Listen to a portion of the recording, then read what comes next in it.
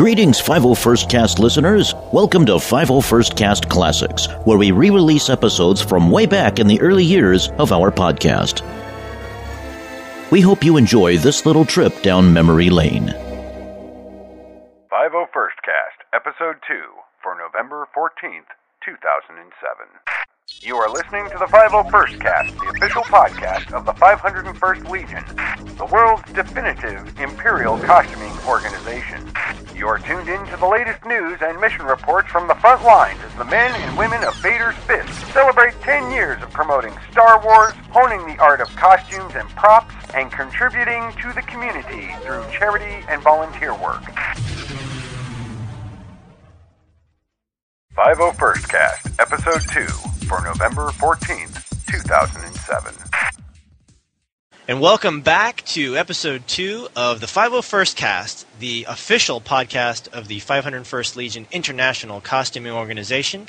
I am Dean, TK899. I am Varza, DZ8772. And I am Lore, TK7883. And Lore is joining us for the first time here, so Hello. thanks for the memories. Well, we don't have any memories yet. After the podcast, Hi, people remember me, I'm sure. This is our second episode. Thanks for tuning in again. We appreciate that. And this is the November 14th, 2007 episode. As we record this, the 501st Legion membership is currently at 3,899 members.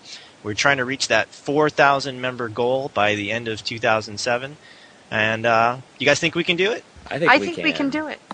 That's about, what, another 100 costumes in the next month and a half? 101 costumes. So people stop shopping, spend your money on costumes. Because that's more fun and anyway. Stop listening to the podcast. Get out there and buy a costume. Well, don't and get stop. into it. Put it on your iPod. Listen to it in your car as you're going to go get supplies. Exactly. Speaking of iPods, you can also check us out at 501st.com/podcast. And we have show notes there as well, so be sure to check it out after the show. Anything we talk about here that's worth anything, we'll have a link. And we also have an opportunity for you to make comments on the show, and we totally appreciate any feedback you can give us.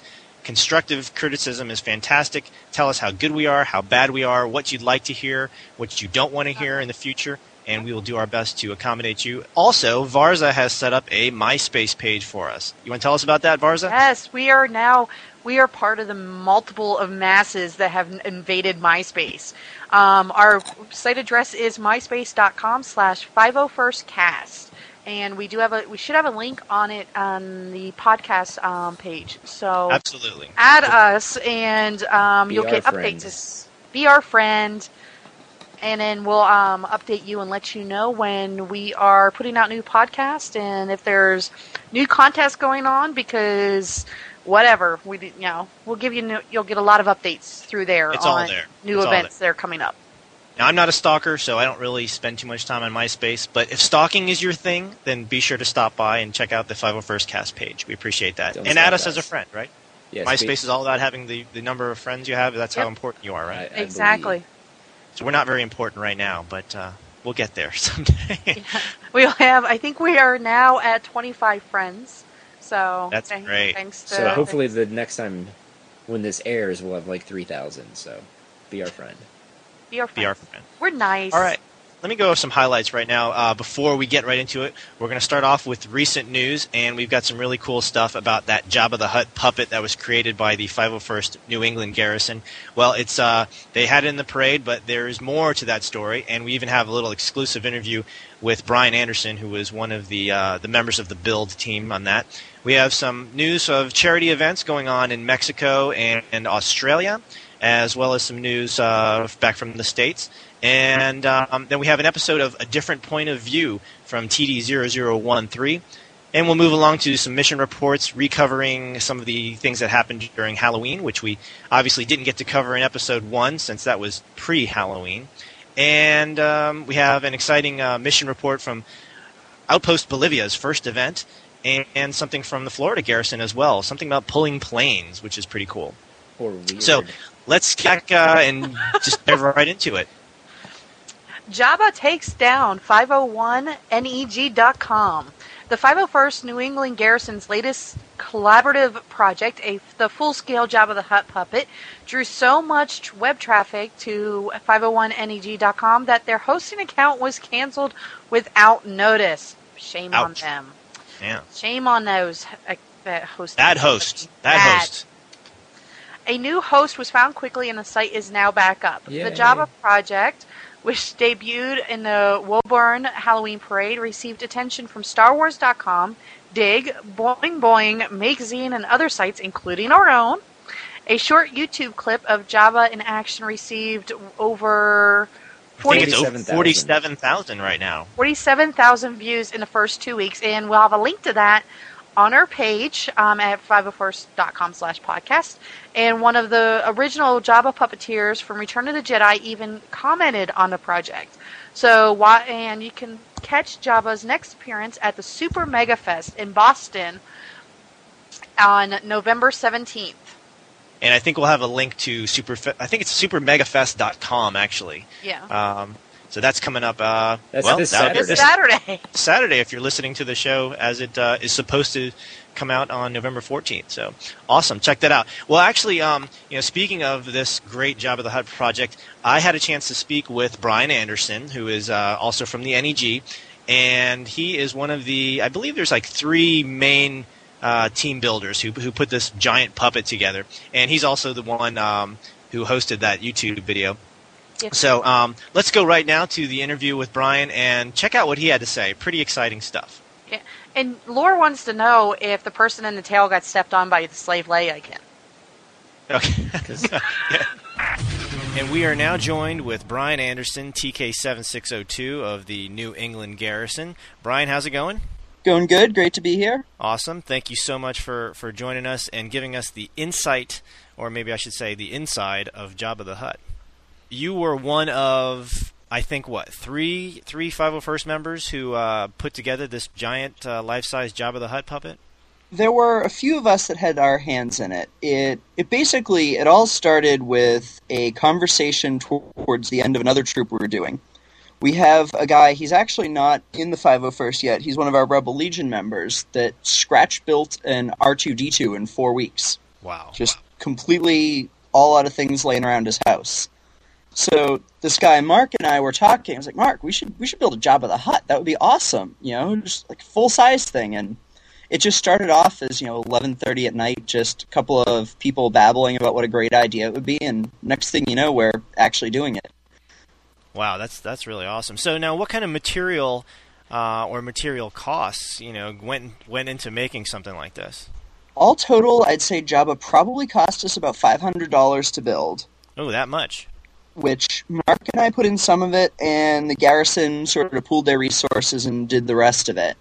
Where we really started getting into a lot of money on it was the skin. He's all constructed with a spandex skin that's wrinkled and folded to get that nice flabby look. Right. So we ended up using something like 22 yards of the spandex stuff to cover him. I guess that's, you said it was...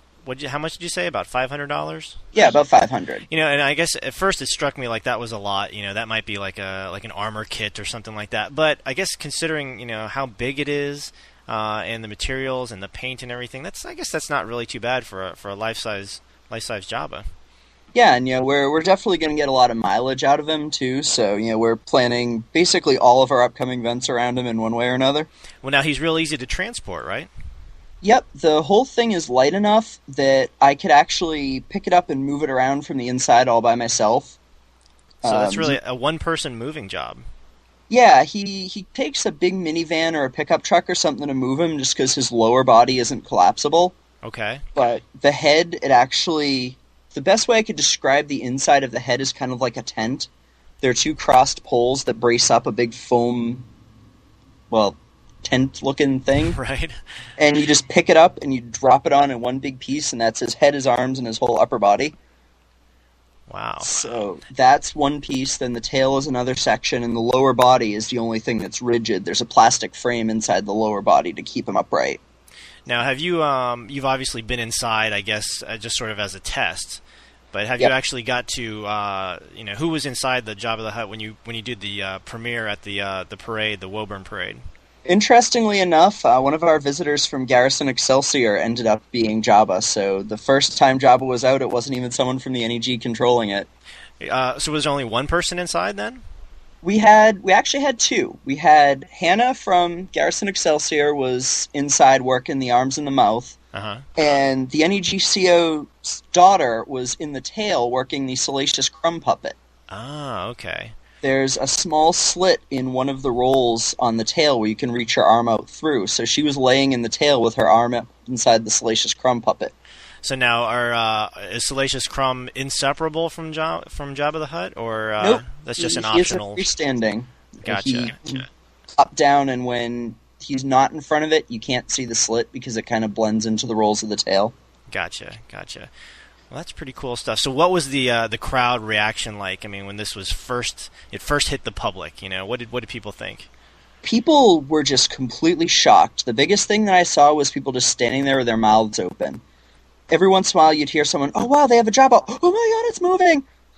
Well, that is the key difference. I mean, we've seen a lot of full-scale props from some of the other garrisons and from other personal collections, but I think that's really what pushes this over the top, and why your YouTube video is such a viral hit. It's just that you see there's a difference between a statue and something that is actually operational, even if it doesn't look 100% as accurate as, let's say, who is it? Is it Master Replicas or I think it's Sideshow? Yeah, they've got that full-size Jabba that they take around to different conventions.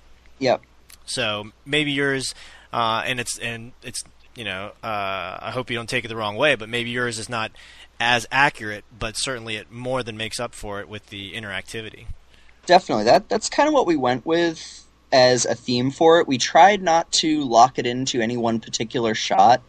We wanted to try to make him look a little bit like Return of the Jedi and a little bit like the CGI ones that were added in later, because, whether we like the CGI stuff or not, the kids that see it for the first time, that's what Star Wars is, and that's kind of what they expect, so we wanted to bring a little bit of that into him visually. Okay, now we talked about the public reaction to it. What sort of reaction did you get? Not necessarily in person, but did you get any feedback through the internet? Was anybody sending you email comments about it? I actually got two really interesting pieces of communication. The first one was Toby Philpott, who is one of the puppeteers who was inside Jabba the Hutt for Return of the Jedi. Very cool. He did the left arm, the tongue, and the mouth, I believe. Okay, very specific. And, he actually described to me the way it worked inside, where how many people were in it and how they moved things. It was actually very similar to what we ended up coming up with. And he just wanted to extend his compliments because, like we had touched on a few minutes ago, this was the first time he had ever seen a fan-made Jabba the Hutt that was actually animated. And he was just so excited to see that, all these years later, there were people out there that were still being inspired by the work that he and the rest of the puppetry team had done so long ago. Very cool. So who was the other one you got a contact from? The second one was actually the original sculptor of the Jabba the Hutt puppet. Toby forwarded along the information to him, and he emailed me with a very similar commentary saying, it's really great to see that you guys have brought our character to life and actually, animated him and moved him and made him a part of the show rather than just a big prop. Wow, that's very cool. So that was a huge honor. This is the guy that made the original, and here he is telling us that we did good. Absolutely. Well, has that inspired you to work on any more large-scale props for the New England Garrison? We're actually bouncing around some ideas right now. I wouldn't be surprised if you see some Wampas and Tauntauns running around New England this winter. Oh, very cool. So you guys, it sounds like you might be giving the Belgian Garrison, the big props Garrison, a run for their money. That all depends on how much storage we can come up with. That's the only problem. Once you're done with this, you look around and say, so where's this Jabba the Hutt going to live now? Good point. Well, where can fans look forward to actually seeing Jabba the Hutt in person? The next event we have coming up is this weekend. It's Super Mega Fest in Framingham, Mass., which is it's sort of like a big celebrity meet and greet and vendor room kind of convention. Jeremy Bullock and Ray Park are going to be there, and the convention has given us space to set up Jabba, and we're going to do photo ops with Jabba to benefit the Make-A-Wish Foundation. That's awesome, and that's really the heart of what we do. If you can tie something into charity, then that's the way to go. All right. Well, I appreciate it, Brian. Thank you so much for your time, and again, great job to you and the entire build team for the Jabba the Hutt puppet. And we look forward to whatever props you guys are going to be churning out next for us. We'll make sure to keep you guys posted. Okay. Thanks a lot. Thank you. And the Mexico garrison actually has some tragic news. There was some flooding in the state of Tabasco. Heavy rains started swelling waterways on October 28th, and by Halloween, over 20,400 people in the state of Tabasco were forced to evacuate their homes and find shelter elsewhere. Overall, at least 400,000 people have been affected by this disaster, and almost 80% of the state was underwater. Wow. Yeah, that's kind of bad. But it does have an upside because we are the 501st and we like to give.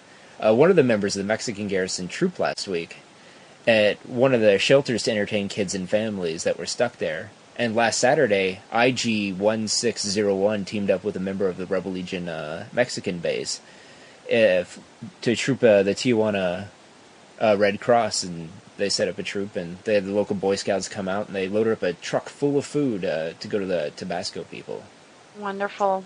That's funny. That's fantastic that even just one member can make a difference. And this is very similar to that report we had last week with the California fires, where we had a couple troops go out to the shelter to entertain people, and we talked about how important it is.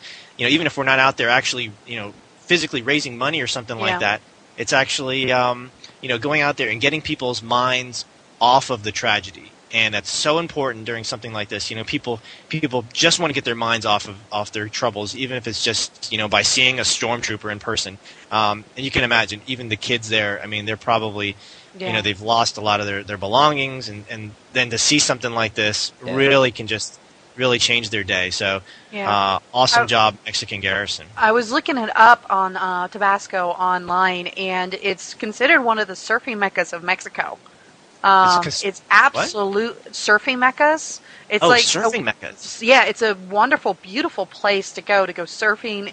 It's just northwest of Belize and Guatemala on the Gulf of Mexico. It's absolutely gorgeous, and this tragedy is going to hit them very hard because I'm not saying it's too much similar, but it's kind of similar to New Orleans, where they depend a lot on tourists probably. And with the flooding, this is going to take a lot of tourism away, so it's going to affect them for years to come. Right now, so we don't even really know what the whole damage is going to be, because, I mean, we could still be seeing the repercussions for several years down the road, like they did with New Orleans after Katrina. That's true, because flooding is something that, it's not like, it's not like a storm that just passes through and then it's gone. I mean, it's something that sticks around, like you talked about. I mean, water damage is one of the worst things. Yeah, because it destroys the foundation of homes. If you have any kind of farming that they're trying to do down there, I mean, it totally will ruin crops. You've got mold issues that happen after that as well. Yeah. And I think you reported, Laura, you mentioned that almost 80% of the state was underwater. Yeah, almost 80%. I think normally it's only 34% of the state is water. So and there's no electricity there right now either. Electricity, yeah, absolutely. You have to shut it off, otherwise bad things happen. Yeah, bad things can happen. So we appreciate the efforts of the Mexican garrison getting out there, and like we said, even one trooper can make a difference. If anybody wants to donate to this cause, we'll probably add something to our show notes that will give you some pointers as far as how you can also help. You don't have to be a 501st trooper to help somebody else around the world. Yep, every penny helps too. So. Speaking of helping people, we've got another charity effort, this time from the Terra Australis garrison, which is in Australia. And the members down there have banded together to auction off a unique item, and it's to benefit one of their own garrison mates. They're auctioning off a Stormtrooper helmet, as used by the 501st Legion, and it is actually autographed on the inside by each and every member of the Terra Australis garrison.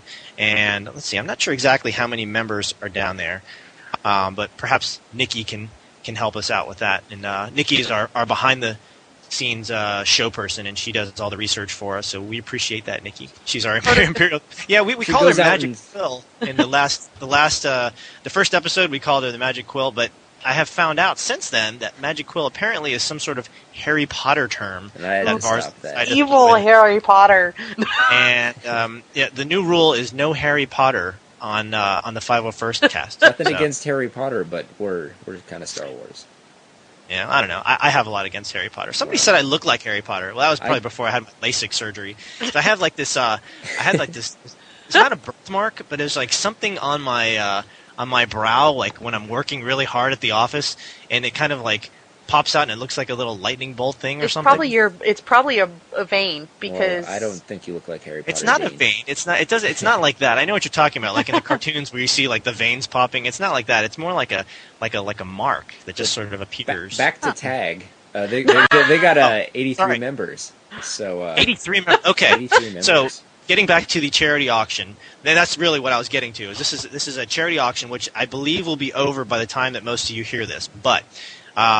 They have 83 members of that garrison in Australia. They had to. I mean, imagine just the coordination, the effort that it took to get this passed around to 83 people. It's not like in your office when it's somebody's birthday and it's really hard to get like everybody at their desk to sign the card before you have cake at noon. Okay, now try to do that like in the entire country of Australia with 83 members. So anyway, fantastic job down there. It looks really neat, the bust. So if the auction's still going, bid on it, and maybe you'll win it. It's very unique. I mean, currently the auction is at what? I think we're at like $700. $700 Australian dollars.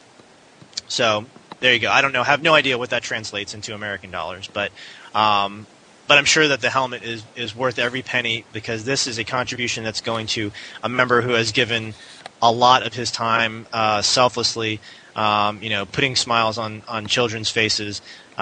Doing work from children's hospitals, charity walks in full armor, and that sort of thing. He's actually got some medical issues right now, and he's unable to work and support his family. So his fellow troopers down there have gone through the trouble of getting this helmet signed, and it's auctioning off for a great cause. And because it's signed on the inside, it makes a great display piece too. So who knows? We talked about trying to reach that 4,000 member goal. Well, maybe whoever wins this auction is not a member, but they might be inspired to join.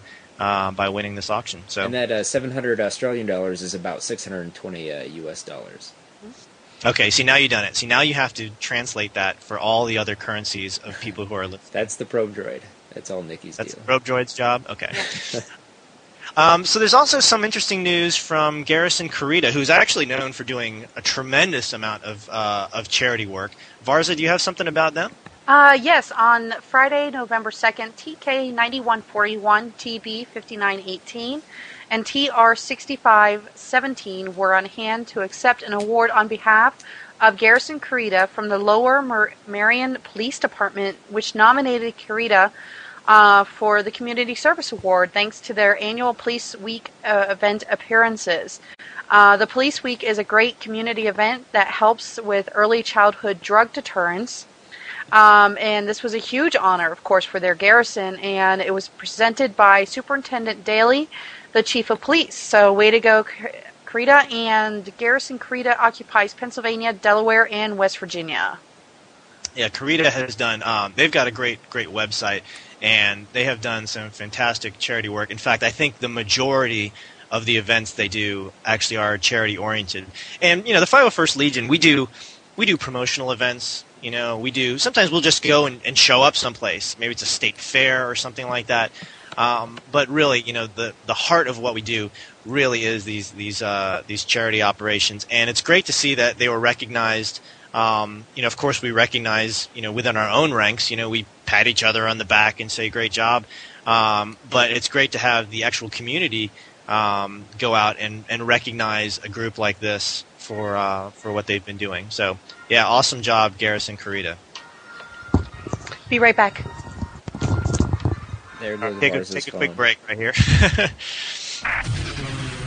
What are you wearing? What I'm wearing to celebrate the third episode of LiveSci-Fi.com, Yeah. I'm wearing a shirt from the 501st. Hey, 501st! One of the greatest science fiction fan clubs, groups, communities, whatever you want to call it in the Yeah. world. It's totally focused on stormtroopers and Star Wars. Yeah. In fact, I met a lot of the guys from the 501st at Dragon Con in Atlanta a few years ago. Here's a photo of me with those guys. Had a great time. They locked me up. They did really strange things to me with instruments that I'd never heard of before. But at the end of the day, we all walked away happy, and I had an extra $100. Does anybody recognize that voice?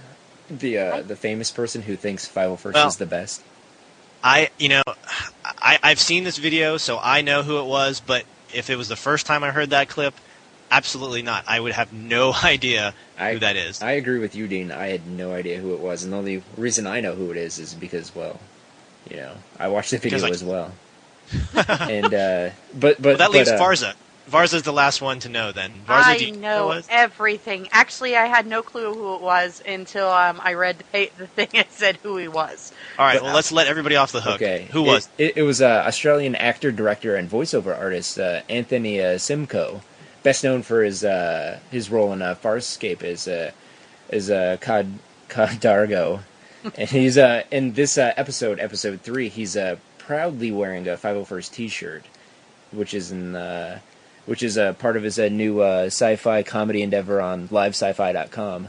And you can listen to what he has to say, more of what he has to say, and we'll include a link on our show notes.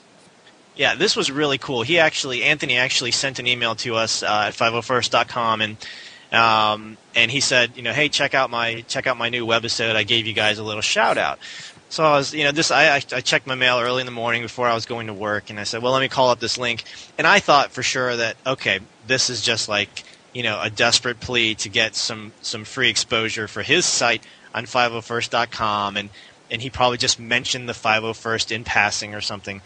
But when you see this video, I mean, this is like, he spends like, well, not 20 minutes talking about it, but he spends like the whole first part of this webisode talking about how much he loves the 501st. He's got his 501st T-shirt.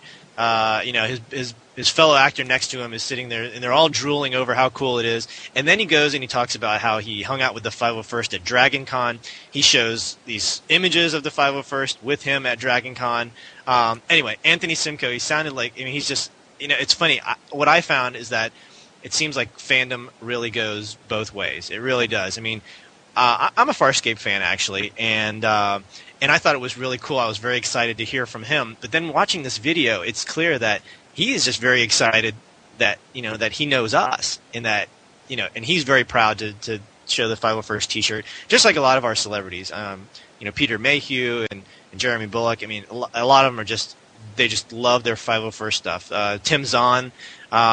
I've never seen him without a 501st shirt on. So it's just really cool that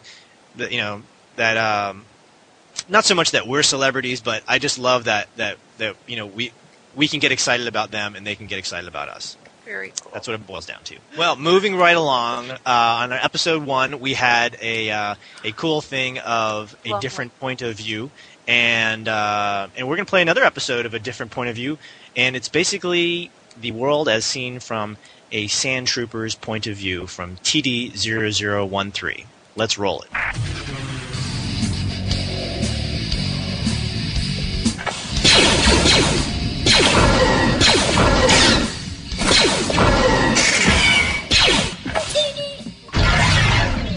What I told you was true, from a certain point of view. A certain point of view? Everyone seems to have this image of Emperor Palpatine as being an evil guy. But I beg to differ. And it's not that he signs my paycheck, it's because I've studied the man's past and seen all the good he's done for the galaxy. Let's take a look at the Grand Old Republic. The Republic was run by the most corrupt bunch of criminals known across the galaxy. You call them politicians. Anyhow, the Senate was 14 shades of snafu, and Senator Palpatine from the planet of Naboo was sick of it. His own home planet was under attack, and the current sitting Chancellor's pockets were too full of bribe money for him to do anything about it. So Palpatine did. He worked the system and ended up becoming the new Chancellor. And once that was done, he started fixing things. Of course, this sent all the really corrupt systems fleeing and rebelling against the Republic. The Separatists weren't the only ones Palpatine had to deal with either. The Jedi turned against him too, because their corrupt throne of power in the Republic was being threatened. Plus, they didn't agree with him, And we all know what happens when Jedi don't agree with you. They showed their true colors by trying to assassinate the Chancellor, deforming the elderly man in the process. This act of terrorism earned them the new title of Enemies of the Republic, and they were dealt with by the true patriots, Anakin Skywalker and the Army. Palpatine then realized that the biggest problem the Republic had was too many voices arguing over every single thing that was brought before them. Nothing ever gets done that way, so he did the best thing he could ever do for the galaxy. He became the Emperor. With an Emperor, the buck stops there, baby. No more squabbling. If it needs to be done, it's done. Simple as that. During one of the many confrontations to take out the Jedi menace, his good friend Anakin Skywalker was also very badly deformed by the Jedi. And while Jedi would have probably just left a comrade to die, Palpatine went all the way to the planet Mustafar to help his horribly injured friend. He brought him back to the best medical treatments in the galaxy, giving Skywalker a brand new body, a fresh new start, and a new lease on life. Once the Clone Wars were over, he turned his attention back to the real problem, the Senate, and dissolved it completely, leaving control of the systems in the hands of the regional governors, returning the power back to the people who actually lived there. What did he accomplish with all of this? Order, baby. Sweet law and order. And I'll take that over corruption any day. I'm TD0013, and this has been A Different Point of View. The following has been a presentation of A Different Point of View. All rights reserved. The opinions expressed on this program do not necessarily reflect those of the Empire or its subsidiary systems. www.adpov.net. And now we're moving along to mission reports. And I think we're going to start off with Halloween events because, as I mentioned before, Episode 1 came out on Halloween, so we weren't able to actually report what happened on Halloween as far as what's happening in the world of the 501st. So, we can't possibly touch on everything. I mean, everybody was out there in costume doing something on Halloween, and as the song says, every day is like Halloween for the 501st anyway. And so I'm going to go ahead and tell you about something that happened up in Washington State. This was a report from Trooper TD9993 from Garrison Titan. And what he does is something a little bit different than just trick-or-treating, the traditional trick-or-treating for those of you who are not from the States. Basically is, you go around the neighborhoods and, kids dress up in costumes, the adults also, and you knock on people's doors and they give you candy. And if they don't, then you throw eggs and you put toilet paper in their trees. Which is illegal. Well, not supposed to do that, but sometimes that happens. So anyway, that's trick-or-treat in the United States. Well, this particular practice that this trooper is reporting on is called trunk or treat. And that is basically when you get a group of friends or, let's say like a church group or a Boy Scout organization, something like that, where you've got a bunch of people, and maybe they're not all in the same neighborhood, so it makes it a little difficult. You don't want to have to be driving from neighborhood to neighborhood all night long to get candy and see all your friends. What they do is called trunk or treat. So they get together, everybody drives to a common location. Let's just say it's an empty field or a parking lot at a shopping mall after hours, something like that. And they all park their cars and open up their trunks, and then they decorate their trunks as if it were their front porch on Halloween. I'm talking like, they put the pumpkin there, and they put the Halloween lights and the spooky sounds and the strobe lights and whatnot. I mean, have you guys ever done something like this, the trunk or treat? No, I heard about it from one of my customers at work, though. Oh, okay, so it's not like something that's unique to Washington State, apparently. Yeah. Okay, well, I've never done it before, but it sounds pretty cool. It does. So apparently this trooper went out there, and he's got some friends that do it. So remember, this is not just random people out there. So it's it's fairly safe to do. And he said he went out there and set up the back of his minivan basically as like a Star Wars themed trunk or treat display. So he had a caged Jawa and an R2 unit, which was formerly his Pepsi cooler. And he said he gave out almost 300 pieces of candy. Now, I don't know if that means he gave out like one piece of candy to every kid, which means 300 kids. Or 100 pieces to 3 kids. Yeah, there's some very big children with upset stomachs in Washington State the day after the Halloween. I don't know. But anyway, I just thought that was a pretty cool report. Something a little bit different, not non-traditional, which is really what we are. Yeah. Do we have so, Laura, what happened in the Midwest Garrison? The Midwest Garrison? Well, it's still happening. A little bit more official. actually.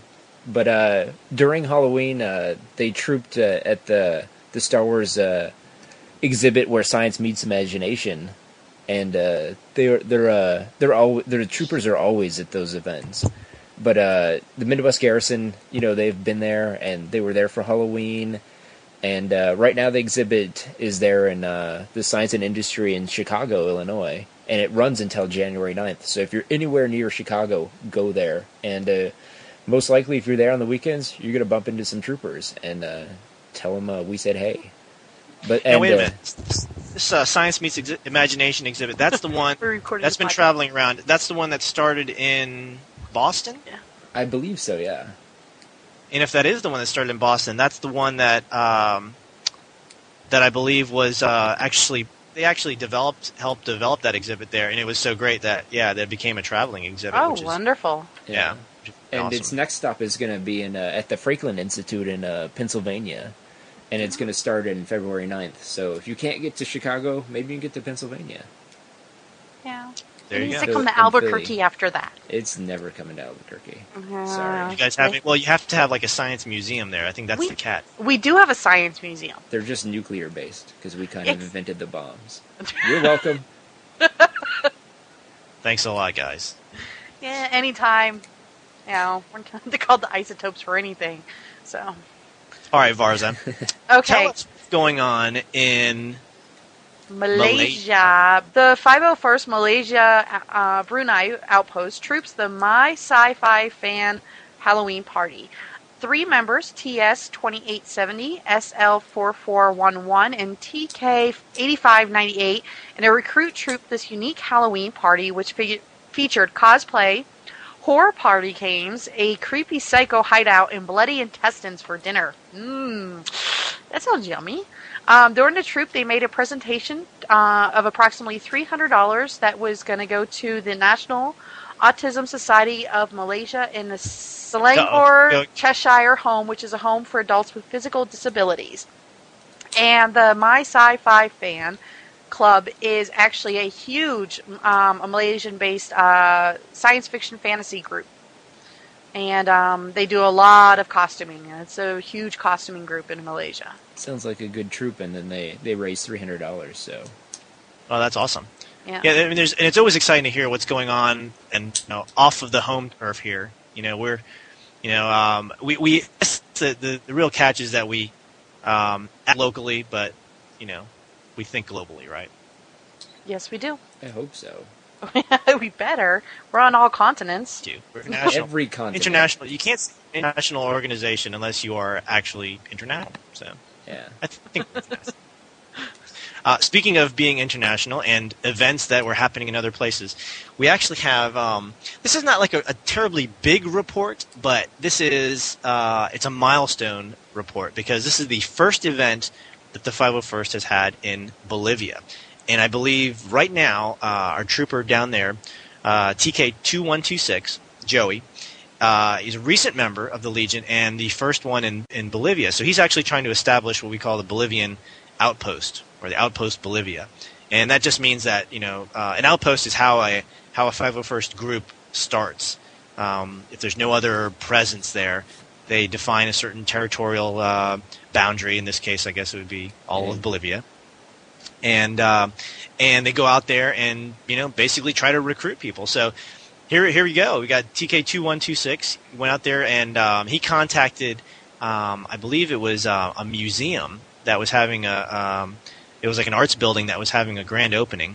And he just every opportunity when you get your armor, especially when you first get your armor, you're very excited to go out there and just do anything in armor. It doesn't have to be a huge event. I mean, you just want to walk your dog around the block wearing your armor just because it's cool. And this goes with any costume, not just armor. Walk around your house by yourself. And I mean, I know, like some of the first events I did, I would travel hours, just to go to an event. Where nowadays I'm a little bit more seasoned. It's like if something's not happening, within an hour's drive, I pretty much won't do it. Yeah. But anyway. But when you first get your costume and you're really excited to be involved, okay, so you go and you do. So TK-2126 contacted the museum, and he was out there just basically playing like guard duty I think. And he said he was out there. There were some other security guards that were there, and he kind of talked to them and made sure it was cool that he could have his blaster and everything there. You always want to make sure that you don't get into trouble, because that happens. These things look realistic, and he was fine. He went out there, and from the mission report, he basically says that he was just standing around there, and it was a really surreal experience because people, they kind of stood around him, but they didn't get really close to him, and they didn't want to talk to him, and they were just, they didn't know what was going to happen. Imagine this is the first time that they've seen, I guess, a Star Wars character in Bolivia. And I'm talking about Bolivia like it's some kind of really remote third world country, and that's not the case. That's not what I'm trying to say. But there's obviously certain places in this world where the media presence of Star Wars is not as strong as it would be, in the States or in Europe. Anyway, the gist of this report, and again, like I said, it's not a very big, exciting kind of thing like marching in the Rose Parade or anything like that. But it's got to be exciting for him. It's very exciting for him. And the way that the report was written, he was so excited. He wanted to get his dad to get into a costume and get out there and troop with him. That's how excited he was. He wanted to, he started the recruiting starts in your own, in your own home under your own. And his dad's like 80 years old, so he said he would have to think about it before he got into costume. But anyway, so congratulations to Joey on his first troop down there, and we hope the Outpost Bolivia gets established very soon, and that you are able to grow the membership and help us get to that 4,000 member goal by the end of the year. Exactly. All right. Well, congratulations, Joey, and welcome to the Legion. And Varza, you got some news from the Florida Garrison. Yes, the Garrison Parjai Squad of Northern Florida trooped a Ronald McDonald House annual plane pull. At this event, sponsored teams of 25 people tried to pull a 737 plane the fastest. Now, wow. Now, wait a minute, what I understand, 737s weigh 90,710 pounds empty. That's so, pretty heavy. And were the planes empty that they were pulling? Yes, I hope so. Yeah, just trying to get some accurate reporting here. Just full of cargo. Okay, so these were, what are we talking about? 25 troopers, or at least some troopers on a team of 25 people, and they're like out on the tarmac pulling this giant jet? Yeah, I think it's a big rope or chain that's tied around the probably something on the plane, and they just pull it. It's like tug of war with an airplane. Wow. Now that's it's a good thing the plane's on wheels and it's not pulling back. Wow. Yeah. Now, so this is something that happens all the time, and I guess it seems like it looks like it's an annual event to raise money for Ronald McDonald's House, which is a very good organization, amazingly good organization. But yeah, the team that the troopers were on did 8.5 seconds. And how far did they have to pull it? That's the question now. Yeah, I think the winning team was less than 7 seconds, so that's not too bad for people that were in armor. As if you've ever seen like the Trooper Olympics, we're not very mobile. So well, that's a pretty cool event. That is a cool event. That's certainly something different. There's a photo opportunity there for somebody, I'm sure. Yeah, I mean, I would do that if they had that here. I would put on armor and try and pull a plane. Not by myself, but it would be funny too. But yeah, Laura's a team of one. Yeah, I am. Yeah, so we said, for these charity events, Laura, it only takes one trooper. I've been one trooper at a charity event. So pulling a plane? No, I did a breast cancer walk by myself. I think you need to stop right now. So, I know. You didn't pull a plane, that doesn't matter. Wow. I walked 5 miles. Okay, it was just to pull it the fastest, not based on distance. Okay. So it's just how fast you can get it moving? Probably. Well, that's pretty cool. That is well, that's a good event, and hopefully, if there's a link to something like that, we'll put that on the show notes, because that's got to be a really cool picture to see, a plane being pulled by some troopers. Yeah. Probably Vader and that sort of thing too. Maybe Ronald McDonald. Cool. All right, now that we wrapped up the mission reports, we're going to go into a quick word from our sponsor, Sinar Systems.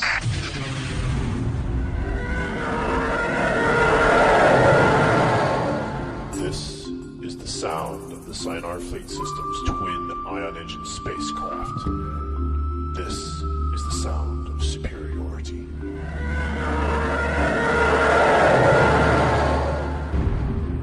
With unsurpassed velocity and maneuverability, the TIE Fighter represents the new Imperial standard. Sinar Systems is proudly doing its part to bring order to the galaxy. Are you? On the Insider Online, the hyperspace stuff, they put some fast facts about the Legion on their website. The online supplement. Actually, I supplied those fast facts. Well, thank you very much. Dean is very cool because he talks to StarWars.com all the time because he's like famous and stuff. But the online supplement of the Star Wars Insider 96, viewable only if you have a hyperspace account. So get a hyperspace account. What are you doing? I thought you were a Star Wars fan. But it contains a list of 33 different fun facts about the Legion. So now these facts, by the way, these facts are the same ones that appear on the top right of 501st.com. Once you get past the homepage, that is. And so if you ever want to see all these facts compiled in one place, this is actually the first time that all these facts have been compiled publicly. And actually there's some facts on there that are very new that are not even in rotation yet. So 501st trivia for you people. And for you members too. You need to go there and you need to really brush up on your 501st trivia because as you know, we do not know who founded the Legion. There's something wrong with you. Somebody founded the Legion? It Yes. didn't just pop up in existence with like 5,000 members already?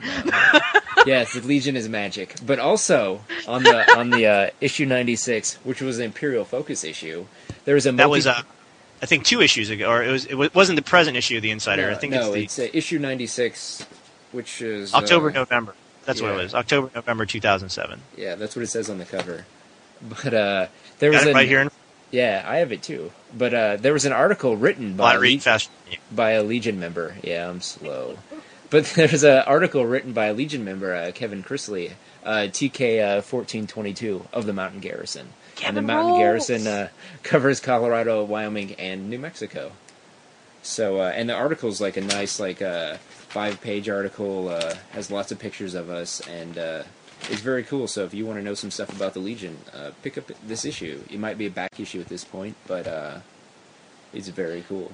It's actually the second time that we've had an article in the Insider magazine. The first one was a couple years back, and that was really cool of the of the Insider staff to give us that huge of a section in the book. And by the way, I went through and counted the 501st references in this book, and it's ridiculous. You guys want to take a guess? I think we should make that our contest. Well, it's an old issue, so too much work. We will have a contest. Actually, we're going to have a contest right out, coming up shortly here. But before we get to that, I'm going to guess 42. I'm going to guess like 55. 55 bars, or what do you think? 1,042. This is references, like the times it says 501st or 501st Legion in issue 96 of the Insider. 1,042. You're just way off. But actually, Lore is not very far off at all. I counted 62. That's not too shabby. No, that's not shabby at all. I mean, it's not 1,000 whatever Varza said. That's like every other word in the book being 501. Yeah, no, well, that's the way it should be. It was mentioned. It's mentioned everywhere from, obviously from the contents page to the editor's page. There's an article in there about Luigi and our trooper down in Antarctica, and then of course I counted the. They have ads in there, right, for all the action figures and stuff. And every time there's a little action figure box that says 501st, I counted that too. So as you you know, 62. As I should, 62 references. So I don't know if we're ever going to break that record, but I just thought that was pretty cool. And we should give a quick shout out at a lot of the pictures that were taken for Kevin's article was by another Mountain Garrison member, William. So I can't remember his number. Shoot, I'm bad. Obi-Wan. He goes by Obi-Wan. Obi-Wan. Because he's also a member of a Legion. He is also a member of a Legion, yes. Of the Rebels. Those guys. He's part of the Rebels, yes. But anyway. Yeah, very cool. So he's a great guy, and his photography is really, really nice. more coverage in the Star Wars Insider magazine. And actually, I have to say, it is especially now that the films are over and you got to get your Star Wars news somewhere. Well, if you don't listen to the 501st cast, or if you choose to look at something in print, then you can look to Star Wars Insider magazine. So, William is DZ6960. And Kevin is also a lot of those pictures you see of the Rose Bowl parade. You'll see the guy in the flag. That's Kevin with the Mountain Garrison patch on his shoulder. We're very proud of him. Very cool. Let's do the contest right now. We mentioned some sort of a giveaway, and I just think it's fun to give away stuff. And what should we give away? Lord? Maybe some 501st merchandise? Some 501st swag. Stuff you can't get unless you're in the Legion. Stuff that you can't get anywhere else. Yep. Exactly. And don't sell it on eBay if you win, because it's not really worth anything. We'll know. And we'll ban you. You'll never be a member. Yeah. Let's give away something. Let me think about what the prize is while I ask the question here. And we're trying to just drive traffic. Remember, you can always go to 501st.com for the news that we talk about. A lot of that is posted on 501st.com's homepage, so you'll see it there first. It's also an RSS feed, so you can actually have it on your own blog site, or you can visit any one of many of the 501st local unit websites, the Garrison websites. We mentioned 501neg.com earlier about the Jabba the Hutt puppet thing, and that's another site you can go to, and you'll see the news gets posted there simultaneously through the feed. So definitely go to 501st.com and find out the latest about what's going on. So to get you to go to 501st.com, the trivia question is going to be, who is the latest addition to our honorary members and friends page on 501st.com? And there's an interesting little tie-in to episode 1 of the 501st cast. So if you listened to that episode, you might even know the individual that we're talking about. But to verify that, you should probably go to the 501st.com honorary members and friends page. And I guess what we'll probably do is to encourage people to post comments on our 501st podcast page. The first person to correctly post the answer as a comment at 501st.com/podcast will be the winner of... we're going to make this extra sweet. I'm going to give them a 501st Legion action figure by Hasbro. Thank you, Hasbro, for immortalizing us in plastic. And we wear it all the some time. 501st trading cards and maybe some temporary tattoos. Okay. How's that? Is that good enough? And they need to post the name and the date that the person was inducted? Or just the name? They can, sure. I mean, if they give us the correct answer, we'll know. Yeah. But if you want to post the name and date, and it'll be the first person who correctly posts it.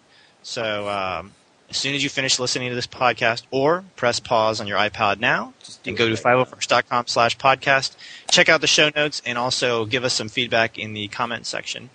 That will be awesome. Varza, do you want to wrap up with some anniversary wishes, or I should say an anniversary wish this time? Happy anniversary to the Italian Garrison, who is celebrating Garrison Italica, who is celebrating their 6th anniversary on the 22nd. So happy anniversary! Happy 6th anniversary. You know, they've been around. That's a long time.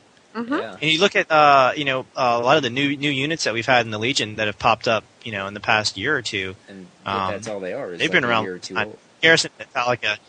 I'm not even sure officially. I think if you're in Italy, you refer to yourself as Garrison Italica, and if you're outside of Italy, then we call you the Italian Garrison. So we're probably wrong, but sorry. Yeah, we're probably wrong. It's one of those things where I guess when in Rome.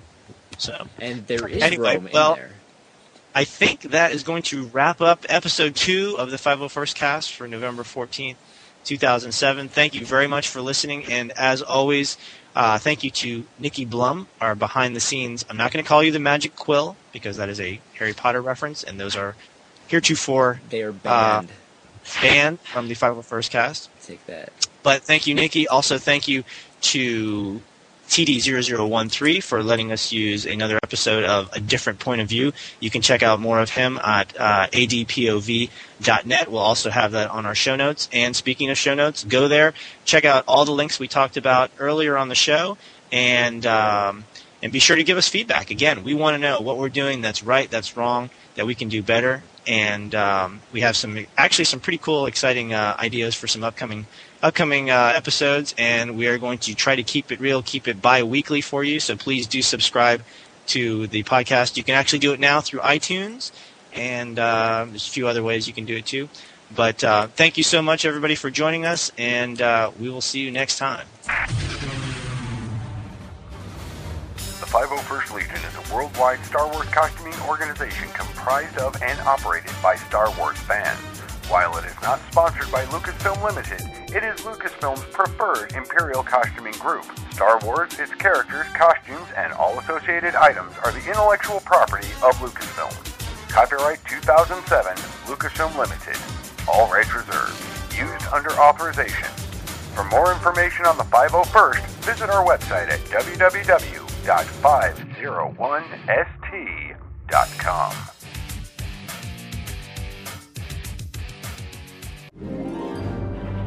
Thanks for listening to this installment of 501st Cast Classics. We hope you enjoyed reliving news from the 501st Cast's early years.